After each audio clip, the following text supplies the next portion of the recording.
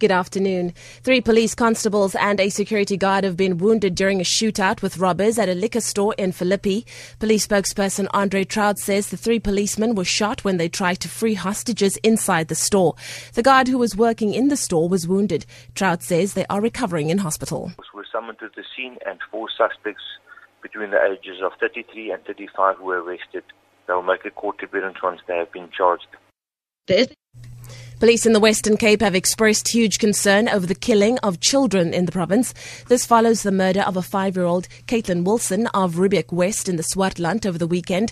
Her body was found on a local farm on Sunday following an extensive search by the community. More than 30 children have been killed in the province since the beginning of the year. Police spokesperson Noyoliso Hwekana. APS management are deeply concerned and disturbed by the gruesome killing of children in the province. And with Women's Month approaching, it was reiterated that crime against women and children remain a priority in the SAPS all year round. Perpetrators of these crimes will be hunted down mercilessly to face the full might of the law.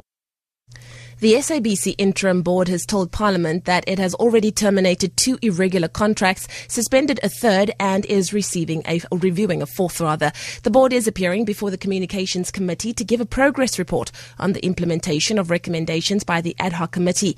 Interim Board Chairperson Khanyisile Koyama explains.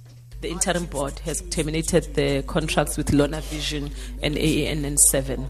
Lona Vision was the TV license collection, and AAN7 was the breakfasts. The contract with Sekela Klabiso, which had also been employed to look at the irregular, fruitless and wasteful expenditure. And finally, the families of 2 Venezuelan opposition leaders say they have been rearrested by intelligence officials. Leopoldo Lopez and Antonio Ledesma were already under house arrest and they were taken away in the middle of the night.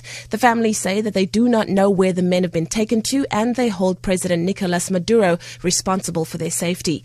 The move comes just 2 days after a controversial vote for a constitutional assembly that saw violence on the streets.